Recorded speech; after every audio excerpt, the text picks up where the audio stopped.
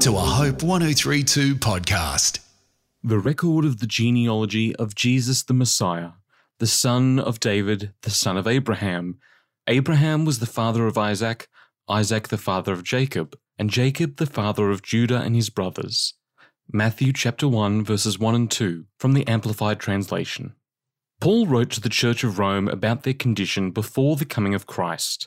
They were the uncircumcised or Gentiles. Paul cautions them in Romans 11 that they should not boast towards the Jewish people, for it is not you that supports the root, but the root that supports you.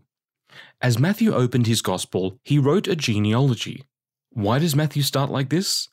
First, I believe, because he wants God's people in future generations to remember that Jesus came from this line.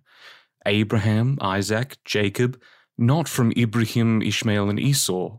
The second reason to start with this genealogy is to prove to his audience, principally within those first century days, to the Jewish people before the temple was destroyed, that the Messiah had come and he is validated.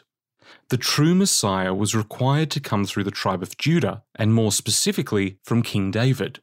A third reason to include the genealogy was to highlight certain personages and their, dare we say, less than holy life.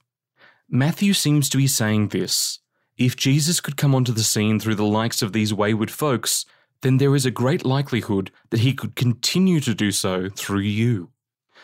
No one is out of God's capacity to forgive and through whom he can demonstrate his favour. No one. This devotion was written by Bob Mendelsohn. This is a Hope 1032 production. Thanks for listening.